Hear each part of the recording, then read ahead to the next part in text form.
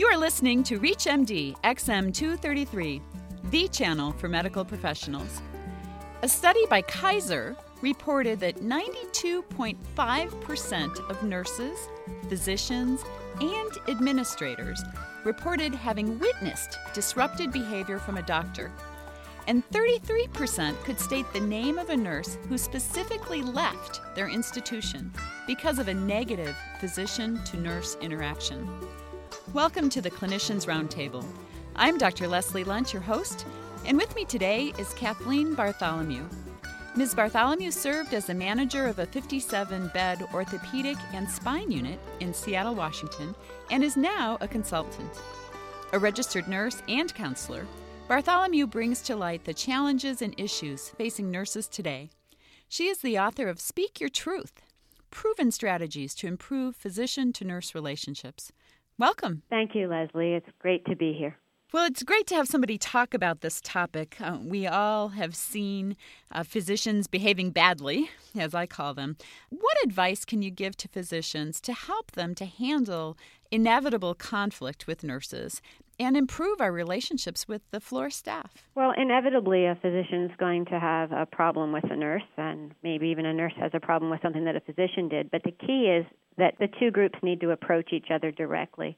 Often I see physicians complaining to other physicians down the hall, in the elevators, about something some nurse did on the floor, and that's just not professional. If you have a problem with something, if a nurse did something wrong, or if you question what she did, you go directly to her, and if there's a problem with that, then you talk to her manager. So simple human respect can go a long way here. Absolutely.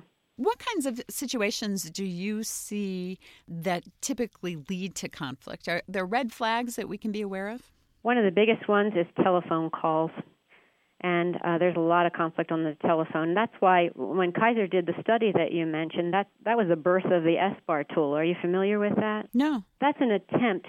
It's being taught all over the United States now. It stands for Situation, Background, Assessment, and Recommendation. And what the people at Kaiser realized is that they had a lot of sentinel events and bad outcomes that were based on the fact of how the conversation went when the nurse called the physician, especially at night. And that nurses were taught to paint the picture narratively. In fact, sometimes nurses get on the phone and they beat all around the bush. They'll say everything except for what the actual diagnosis is, because physicians have yelled at them in the past and said, who are you? And you're not allowed to make a diagnosis. So that makes them run around the bush. And physicians have been taught, just the facts, ma'am. Just tell me what's going on. So in an effort to bridge those two gaps, Kaiser came up with this tool where the nurse says, in one sentence, this is a situation, this is the background on the patient, here's my assessment, and here's my recommendation. Now, the interesting thing is the recommendation part. Few nurses feel like they're going to make a recommendation. There's decreased lungs. Here's the situation, post-op patient. I don't hear any breath sounds on the right. Respirations have increased, stats have decreased, and my recommendation is I think he needs a chest tube. They always, I'll tell you, there's not a nurse who doesn't call, experienced nurse, who doesn't know what she wants before she makes that phone call, but they seldom say it. They just set the tone and play this game where the doctor actually can make the recommendation. So they're trying to train nurses to use the tool, and it saves time for the physicians, too. It's a clear way of communicating. It really sounds like a great idea. One of the things that definitely annoys me in my relationships with nurses is the nurses that go on and on and on with the story. And, I really only need the highlights here. It's 3 a.m. So certainly SBAR sounds like it can be helpful for both nurses and physicians. Right. And nurses can be taught to never call a physician without the chart and the most recent labs in their hands. And also to go to their charge nurse or a mentor or an older nurse for advice before they make a call, especially if it's after hours, and to anticipate late night problems ahead of time. I wonder, from the physician side of things, what can we do to make the process better? When a nurse makes that recommendation, support her. She might be right, she might be wrong. But sometimes the recommendation Kaiser found in their mother-baby unit is, I just want you to come in and see this patient. I'm worried. And a doctor will say, well, give me the facts. I just want the facts. You're worrying. It doesn't mean anything to me. But what Kaiser's found out, and now they're doing research on this kind of thinking, is that when a nurse gets a gut feeling that something's wrong, there's a great chance that something is wrong. And so their recommendation, they've built into the tool that the nurse can say, I just want you to come in and see the patient. A nurse has a great deal of trouble with getting those words out. I just want you to come and see the patient. She wants your expert opinion. So what a physician can do is just come.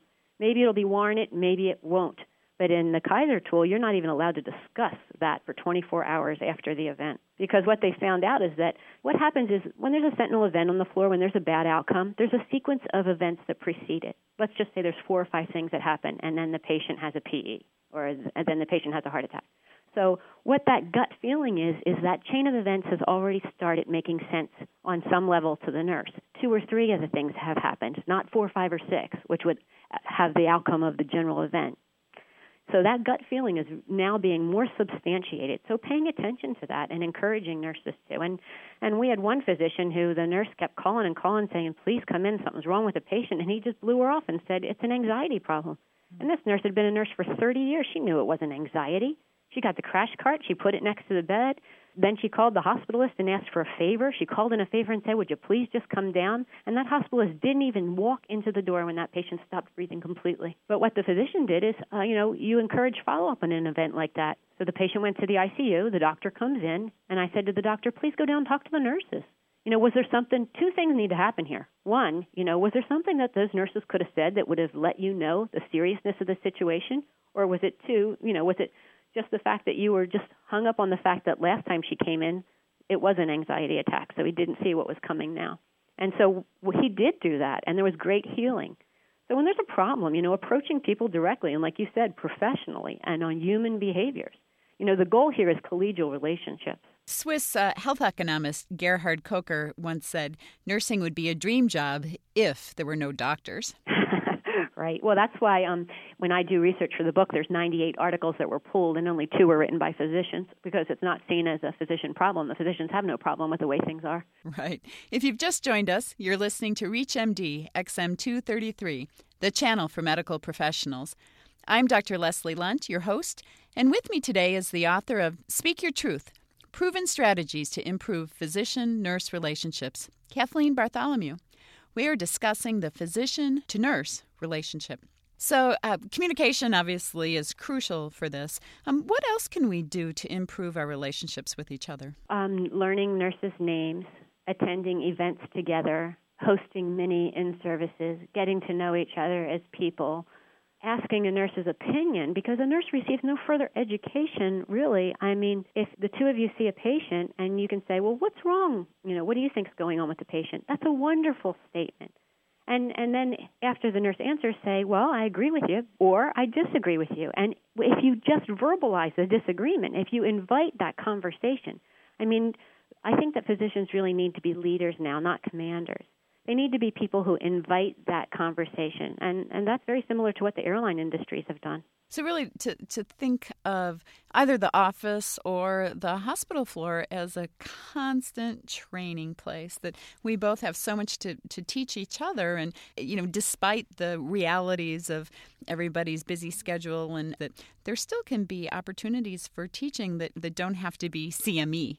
Right. They don't have to be planned. They don't have to be PowerPoint presentation. I'll tell you, 10 minutes will go a long way. If every physician listening would make a commitment to give 1 in-service on the unit, even spontaneously, once a year, the entire profession would improve above the board, across the board. And, there's been research that shows a direct correlation between the relationship of a physician and a nurse and patient mortality.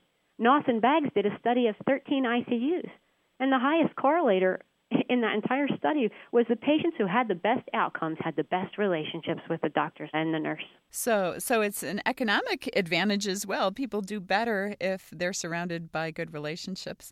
So maybe we can get the hospitals and insurance carriers to help support some of this behavior. The chances of it happening are slim. On an individual level, we really have, both physicians and nurses have a lot more pressures these days. One physician said to me as I tried to approach him, I'm not even on the team, don't talk to me, I'm just the surgeon. Just the surgeon.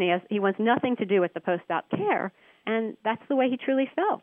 Because one day I called down, I was so proud of myself, I had all the information that you could possibly want to give, and my post-op patients' blood pressure had plummeted to 70/30. I knew if they were on beta blockers, I knew their EBL during surgery, and I called down to the doctor who was in the operating room.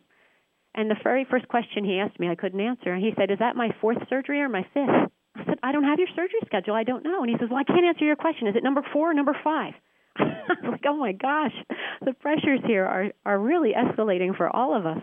Has the role of hospitalists affected some of these issues? Well, I see that sometimes, I'll tell you from my point of view, I see that the physician dumps on the hospitalist. Sometimes I see the hospitalist as the savior to our floor because when our knowledge is getting so specialized, whether it's oncology or transplant or ortho, it doesn't matter what it is, there's so much to know, and there's new technology and new information coming out daily that these specialists have to focus on, that they kind of forget the entire whole patient. They forget the big picture.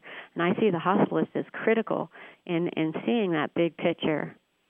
And, at least here in Boise, where I practice, some of the larger groups rotate their hospitalists. So they're not necessarily hospitalists permanently nor by choice. And I would think that would make a difference as well. Oh, I'm sure it will. When it comes right down to it, it sounds like respect and communication really are the keys here.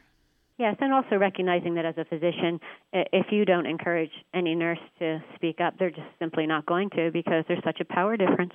Well, again, it's amazing to me because certainly in my training experience, nurses were my best teachers, and that nurses spend much more time with patients, be it usually in the office or on the hospital floor, and that they often know much more than we do about the patient. And it amazes me that physicians don't honor that and ask for their feedback.